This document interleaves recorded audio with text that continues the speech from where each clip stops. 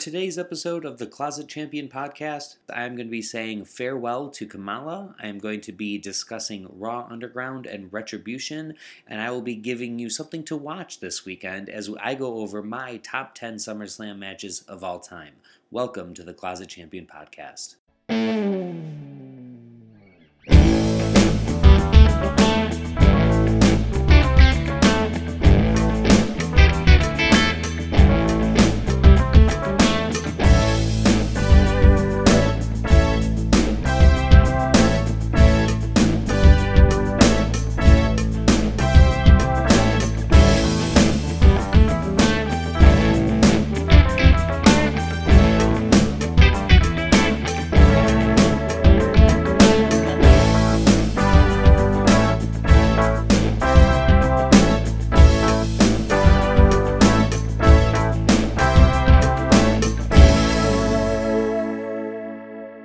Ladies and gentlemen, and welcome to the Closet Champion podcast. I am your host, the reigning, rarely defending, highly disputed champion of wrestling podcasts, and I want to begin this episode by saying farewell to a true WWE legend, James Harris, better known as the Ugandan Giant Kamala. Most of you, if you know James Harris at all, you know him as Kamala, and you know him probably from the time that I knew him, which is like 92 to 95-ish, in that time period where he was with his second or third run with the WWF and then into WCW as part of the the Dungeon of Doom group, along with Kevin Sullivan and the Shark and the Faces of Fear and all that. I only got to see Kamala at the end of his career. I can't speak too much to him as a wrestler. You know, he didn't have the greatest moveset or anything like that, but he was an amazing character, and he was one that was, at his peak, he was one of the most feared guys. He was a monster kind of character and played that role really well, drew a lot of money in a lot of territories. I think had runs with Hogan in Madison Square Garden days and things like that. So, top card guy anywhere he went for most of his career. I will always remember him. It's interesting. Sam Roberts earlier said that no one wants to talk about or no one wants to think about the babyface Kamala, but that's what I knew him from the most, and I liked him the most. I thought it was a great angle that never really gets talked about, so I wanted to just spend a quick minute of it because it's my favorite Kamala in wrestling story. It's his feud with The Undertaker in 92. He ends up in a casket match against The Undertaker, and this is where we learn that Kamala is afraid of death or afraid of caskets, definitely afraid of caskets, possibly afraid of death, but watch this match from Survivor Series 1992. It's not a 5-star match or anything like that. It's not even a very long match, but he sells that fear so well, and knowing that this is the beginning of a babyface turn for Kamala, he is so sympathetic, and how do you not just feel for this guy who does not want to be in this match, who does not want to be there? He's forced into it by his handlers. Again, this was not a proud moment in pro wrestling, but the character, he understood that character and played that character so well. And it was, to me, even now looking at it, it made me truly have sympathy for him, which is that not the mark of a great babyface who can get you to really, truly make your heart break for him. And this is when he wasn't even a babyface yet. So I always love that moment in wrestling. I think it's one of the feuds that doesn't get talked about when you talk about The Undertaker, because he had so many big ones and so many great ones. And like I said, he wasn't putting on any 5-star matches with Kamala. He really did a lot for his own character and for Kamala during that time. So go back and watch that if you have an opportunity, because it's a great tribute to a man that we just lost. So rest in peace, James. You're not in pain anymore, and your memory will live on with all of us. And we thank you for everything that you did for us, and obviously thoughts and prayers with the family and all that good stuff. Moving on to some lighter topics, there's two things that have been just absolutely pulverized in social media and on the dirt sheets and in my own personal chat groups that our WWE is doing lately. It is the Raw Underground, Shane McMahon's Raw Underground, the wannabe Fight Club sort of thing, and Retribution. And my issue is not that these things are good and people think they suck. These things are not good. I think I think Raw Underground is just kind of hokey, and I think Retribution needs a lot of direction. But my issue with it is people are fucking hanging WWE out to dry for not doing enough, for not doing things differently, for it being same old all the time, and all the same guys get pushes, and we see the same stories, and it's always regurgitated, and blah, blah, blah, blah, blah. And I'm with you on that. I want new things. I want new ideas. So here is, to me, two pretty big, Raw Underground, definitely more of a reach, but two things that are very much outside of the normal comfort zone for WWE programming. And I've been saying it since this whole shutdown thing started and has continued to happen, that this is the time to be trying crazy shit. Crazy shit is going to make you strike out a lot. That's just the nature of the beast. But it's also going to allow you to hit some home runs. And I think we need an opportunity now to try to hit some home runs. Ratings are terrible. That's well known. There's a lot of, uncertainty with the future of the business and the future of certain people. After WWE released all those guys in April, I think there was a lot of feeling from anybody in the business of, I could be gone at any moment. So with that being said, I say try all the crazy shit that you can. And I am not going to slam WWE for trying something new. Are either of them home runs? No, not in my opinion. I think Retribution is salvageable because it's a group. It's an unmasked group at this point. So there's still things you can do with them to make them interesting. Raw Underground is just, I think, one of those things that from the beginning was either going to work or not, and the consensus is that it didn't. They did it for a second week this week because they have to. I think they should do it for one or two more because, I mean, shit, if you fold up now, you're already sunk, so you might as well try it. Maybe something catches. Maybe you develop a new star. And that is the one thing that I will say for Raw Underground, and actually Devin was the one that pointed this out. Sometimes, it takes someone that's a little bit more on the outside to see things a little bit clearly, the whole forest through the trees kind of idea. But he pointed out, he's like, Dolph lost to this guy, Riddick Moss, who I've never even heard of this guy. Who is he? And he hasn't heard of him because we don't watch, Main Event, and we don't watch the C shows that are on the WWE network, and that's where Riddick Moss has been staying. And if this is an opportunity, he beat Dolph Ziggler. He beat him in this weird, Fight Club kind of setting, and God knows it's not the first time Dolph's done a job, but if this gives us the opportunity to put eyes on some people that are otherwise being ignored, again, I say, where's the problem? If Retribution introduces us to some new faces, what's the problem? Like, could things be done better? Yeah, we all want to be in creative. But I mean, shit, if you listen to the Bruce Pritchard podcast, it sounds like that's a fucking walking nightmare, hell on earth, being in control of that shit. So I don't know if we really want that anyway, or if we just want to sit on our couches and critique it. I know I certainly prefer that. But it's at least they're trying. At least they're doing something new and unique. And this reminds me, speaking of the ratings being down and all this stuff, this reminds me a lot of 1995-ish, 94, 95 WWF. I'm going through and watching the old Raws, the old WWF stuff beginning in 93. We're still in 93, but I know what's coming up. And one of the things that always sticks out to me is, a lot of people say that it was a dark time in wrestling. And sure, it was. But there aren't things that weren't born out of that time period that went on to be incredible or changed the game, so to speak. Hell, if we're looking at that time period, let's take a look at who we were introduced to in that time period. Steve Austin came into the WWF because they were trying new shit. They were trying new faces.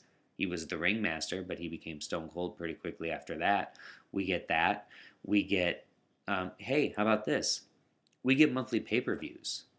This was during a time when wrestling was down across the board. WWF was still ahead of WCW. But what WCW started doing was running monthly pay-per-views, or at least a lot more frequent pay-per-views than WWF was running at the time. WWF had the 5. They had Royal Rumble, WrestleMania, SummerSlam, Survivor Series, and King of the Ring. And WCW started putting out these near monthly pay-per-views and making money off of it. And WWF, who was struggling to, make money and stay afloat at the time, said, shit, there's a way that other people are making money. Let's make money that way too. That's something that they probably wouldn't have done if things were good and they were riding high. They thought they can get away with only 5 pay-per-views a year, 5 mega shows a year. And I don't know about you, but I like the monthly pay-per-views. Even the ones that aren't great are at least still pretty good. So because of that, we got In Your House, which turned into, everything else that we are now accustomed to. So we got that out of trying things and seeing if they'll stick to the wall. Here's another thing. Okay, yeah, 1995 had, The Goon and, T.L. Hopper, the plumber, and, Bob Sparkplug Holly is a race car driver, and Mantar, he's half man, half beast, and he came with a giant stupid fucking head that didn't get in the ring. Yeah, and those are all strikeouts, and that all happened in 1995. But what else happened in 1995 that I would argue wouldn't happen in a lot of other time periods, especially for WWF? Goldust happened in 1995. You tell me a character like that is someone that they would introduce if everything was good and times and money was up and everything was up. No way. That was a very controversial character. That was a risk. But you know what? They didn't have anything to lose at that point. So you start taking these shots, and sometimes you fire and you get Goldust. Like, come on, man. Where would WWE be now if it weren't for Goldust and Dustin Rhodes? And he's still killing it. Like, that dude's had one of the longest careers ever, and still looking good. He's not, no offense to Ric Flair, but he's not looking like Ric Flair in 2006 out there. So all I'm saying is let's not crucify these guys for trying. Let's shit on it for not being good, because it's not good. But again, go back to anybody that's complaining about this. Go back and watch a random episode of Raw from like 2015. And tell me, now I know it's going to be in front of a live audience, but tell me you'd rather see that regurgitated for the next 5 years, or if you'd rather see them try some new shit. And some of it's going to be silly, and some of it's not going to work, but we might be able to hit some home runs too. So I say WWE, 1, good for you for trying. 2, do better, because I'm not going to deny it. I'm not going to sugarcoat it. It's not a great product, but at least you're trying. Try harder, but keep swinging. Keep swinging. And I, for one, the Closet Champion, salute you for swinging. One other quick thing. This is going to be really short, and by the way, this is all totally off the cuff. I have no notes in front of me except for my top 10 list, and I don't even have notes on the individual matches. This is going to be a very quick list and kind of a half-assed list, but, it is what it is. But one other thing I want to say real quick, AEW with the TNT Championship, my apologies. I'm sorry. That first belt was unfinished, and it did look like shit. But we were being promised for weeks and weeks that we were going to finally see the final product. And in my mind, the whole time I was kind of thinking, yeah, okay, whatever. It's still probably not going to be that great because I don't like the base. And so how much can you really pretty up? How much lipstick can you put on the pig? I thought at the end of the day I didn't like it because I did not like the belt. Well, it turns out I just didn't like the unfinished product of the belt. The final product was revealed last night on Dynamite, and it's fucking beautiful. It's a beautiful belt. I still, obviously, it being called the TNT Championship and the TNT logo being prominent, I'm not thrilled with, but it is pretty, and I don't hate the red nearly as much now that all the gold is on there. So, all right, I was wrong on that one. I missed the mark on that one. So that is what it is. But other than that, I didn't have too much to say. I'm going to get into a SummerSlam workup and prediction episode, but that'll be next week once I see a little bit more WWE programming. We still don't have the card totally finalized anyway, so I'm going to hold off on that for a bit. But I figure if you guys are looking for something to watch this weekend, it is SummerSlam season. So check these out on the WWE Network. I'm not going to spend much time talking about any of these. I'd rather you guys just go and watch them and come talk to me about them personally if you saw something that you liked and you want to discuss further. I'm going to try to spend less than a minute on each of these and get you out of here pretty quick. Number 10 on the list, SummerSlam 1992, Randy Savage versus the Ultimate Warrior. I really like this match because you had two baby faces going at it, which is always kind of tricky to pull off. They worked around this by having Ric Flair and Mr. Perfect kind of sell the idea that one of the two baby faces had contacted them and bought their services. So leading up to it was this whole, ooh, who is he going to, who is the coward that paid Ric Flair to help them? And I won't say what happens, but it's fun and it's a great way to work around working a babyface versus babyface match. They did it really well, and it's a great SummerSlam. It was the first thing big that happened at in London, so everyone was out for it, and it's just a great vibe and a great match. Number 9 on the list, Brock Lesnar versus CM Punk, 2013. This is another one that is a really good card, actually, along with 92. I think 2013 is one of those underrated SummerSlams. But the whole card is great. This match is really good to me because it proves the point that if you can tell a great in-ring story, it does not matter if it's a Styles clash or not. If you look at CM Punk and Brock Lesnar on paper, you wouldn't think that they would necessarily be two types of guys to put on great matches together.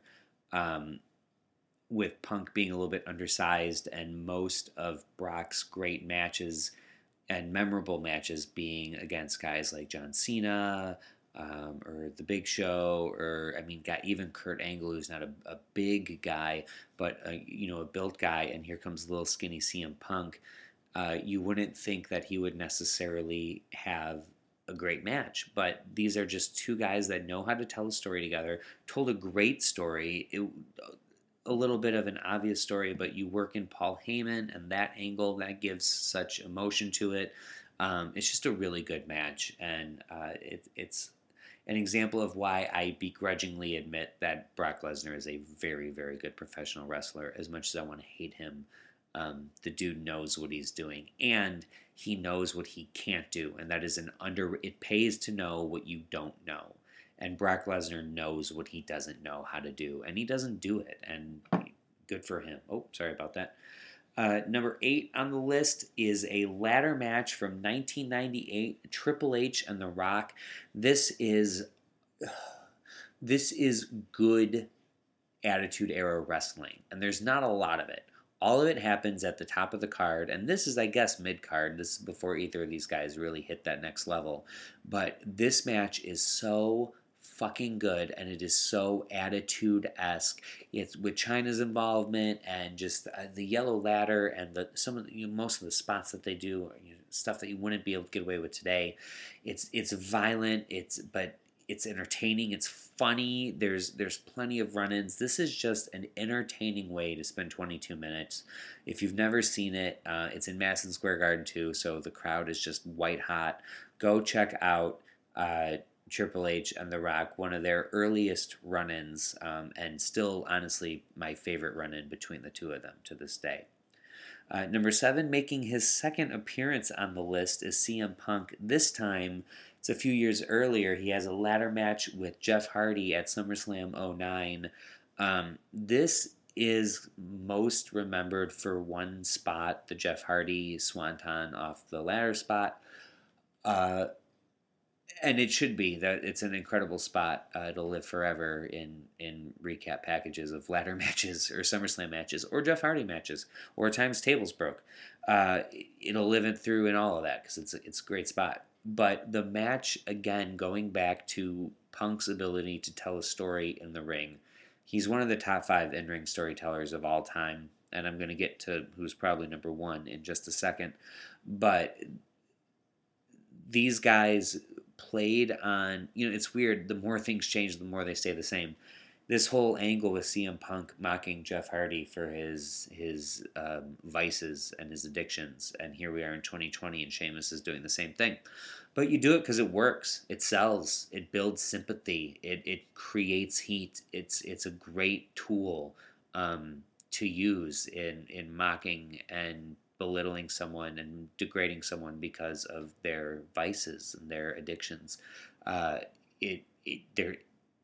there's no way you can't relate to it, even if it's a second degree or third degree relation. You at least know somebody who has been on the giving or receiving end of this. So it's a very relatable match, and it's these two guys with a ladder and a lot of danger. So how do you not love it? Heading into number 6, the second entry from the 1992 SummerSlam, and that is the main event. To my knowledge, the only time the Intercontinental title has ever been the main event of a pay-per-view. Bret Hart versus the British Bulldog. This is just, if you enjoy wrestling, this is a great match. You don't have to know anything about the backstory and you'll still enjoy this. But then when you know the backstory and the fact that these guys are brother-in-laws and the fact that it was the first big event to happen in London and you have the London hero in his hometown having the spotlight chance of his lifetime to collect this. And again, you're working two baby faces and they're related, by marriage, and they've got the title on the line. There's so many elements to this match that take it from a very, very, very good match to one of the top 10 SummerSlam matches of all time. And by the way, this is probably, if you look at most lists are going to have this higher than number 6. I just don't happen to have it that much higher because at that time I was a big Shawn Michaels fan, and both Bret Hart and the British Bulldog were making Shawn Michaels' life hell. So to hell with them. That gives you insight into 5-year-old me's attitude. Moving ahead on the list, we go to number 5. It's not the most. It's one of the more recent entries on my list. It's AJ Styles versus John Cena at SummerSlam 2016. This was, I believe, the second in a trilogy of 5-star AJ Styles John Cena matches. I actually got to be in person for the first one that happened the month prior, or maybe it was 2 months prior, at Money in the Bank, and it was fantastic. And then this was sort of the second in that trilogy, and by all accounts, it's a better match. Like I said, I was in attendance for the first one, so I'm a little biased, but it was an amazing match between both of these guys. It's AJ Styles John Cena trilogy is definitely my favorite of anything AJ Styles has done since being in the WWE. And Cena in 2016 was really he was in the beginning process of winding things down, but he was still at the top. Nowadays, if Cena came in and it was anywhere near a title match, you'd go, okay, well, he's not going to win, though, because he's not going to really be around that much. We still weren't there yet with Cena. In 2016, he was still pretty pot committed, as poker players would say, and so there was a lot of speculation on this of, are we going with business as usual with John Cena, or are we really giving AJ Styles this huge push? Because it was only in January, I believe, that he had debuted. So we're looking at 8 months into AJ Styles' career, and while he's certainly no spring chicken, I think he's probably around the same age as John Cena, if not older than him. This was our first exposure as WWE fans to him, so we were really going to see what happens and how much faith do they have in this new guy, and is John Cena made the one to put him over. So that was really fun. Going on to number 4, we're looking at a cage match. It's the second time I'm saying his name, Bret Hart. This time he's facing his blood brother, Owen. There's a theme here. Bret Hart has good matches against family members, and this is no different. This was Owen Hart coming hot off of a King of the Ring victory, which Bret Hart had won the year prior. These guys had a long... Bret and Owen is one of the great feuds, man. It really is. And this was sort of the culmination of it all. Maybe not the culmination, but the apex of it. And it's an incredible match. I am usually not a huge fan of steel cage matches. I prefer like a War Games or a Hell in the Cell if you're going to use a cage. A traditional steel cage match, to me, doesn't have that many angles to play.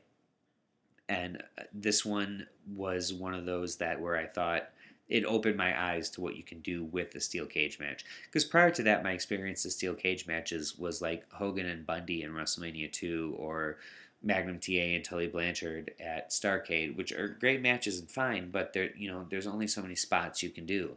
This really opened that up, and these guys, along with the fact that they're brothers and they're dealing with family issues, the way that they changed how to tell a story in a steel cage really puts this very high on my list. Only a few things beat it.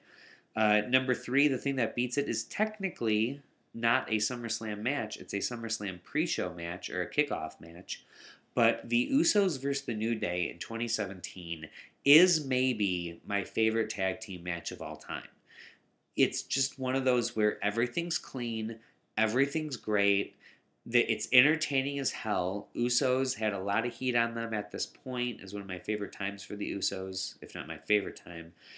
New Day at this point was only 3-time champs. I think they're now 8-time champs. So they weren't baby faces, or they weren't fresh meat baby faces by any means. They had been around the block. They had their shtick down by 2017 for sure. But this was just. I remember when this happened, and I couldn't believe that it was on the kickoff show. And to this day, I cannot believe that this was on the kickoff show. If you look at the rest of SummerSlam 2017, and you look at this match, this is the best match of that card, and I will defend that to this day. So if you want a great tag team wrestling match, check out Usos New Day. It's the kickoff, so I recommend if you're using your WWE Network subscription that you just straight up search SummerSlam kickoff and find 2017 and go about it that way. It's going to be your fastest way to do it. Going into the top 2 now, number 2 is the, Usos and New Day was great just because it was a great classic tag team match. This is not a classic wrestling match. This is about as far from a classic wrestling match as you can get. It is 2002 Triple H versus Shawn Michaels street fight. This is the return of Shawn Michaels. This is an unbelievable story. If you watch this match, you have to watch the pre-tape package before the match, kind of giving their rivalry. If you can, find a fucking documentary about it, because the longer form of it that you get, it's just going to make it better. But this is one of those stories that felt so personal and was such a long time coming, and it couldn't have happened at a better time as far as peak hatred for Triple H and sympathy for the returning Shawn Michaels. Just an absolutely classic match. Shawn Michaels wrestles it in jeans. It sells the street fight. They sell it so well. It's violent, it's brutal, it's personal. Commentary is great. There's nothing really bad I can say about this match. A lot of people have this as the greatest SummerSlam match of all time, and I definitely put it higher than anything else that's been on this list for very good reason, but it's not quite number 1. And before I tell you number 1, let's do a real quick recap.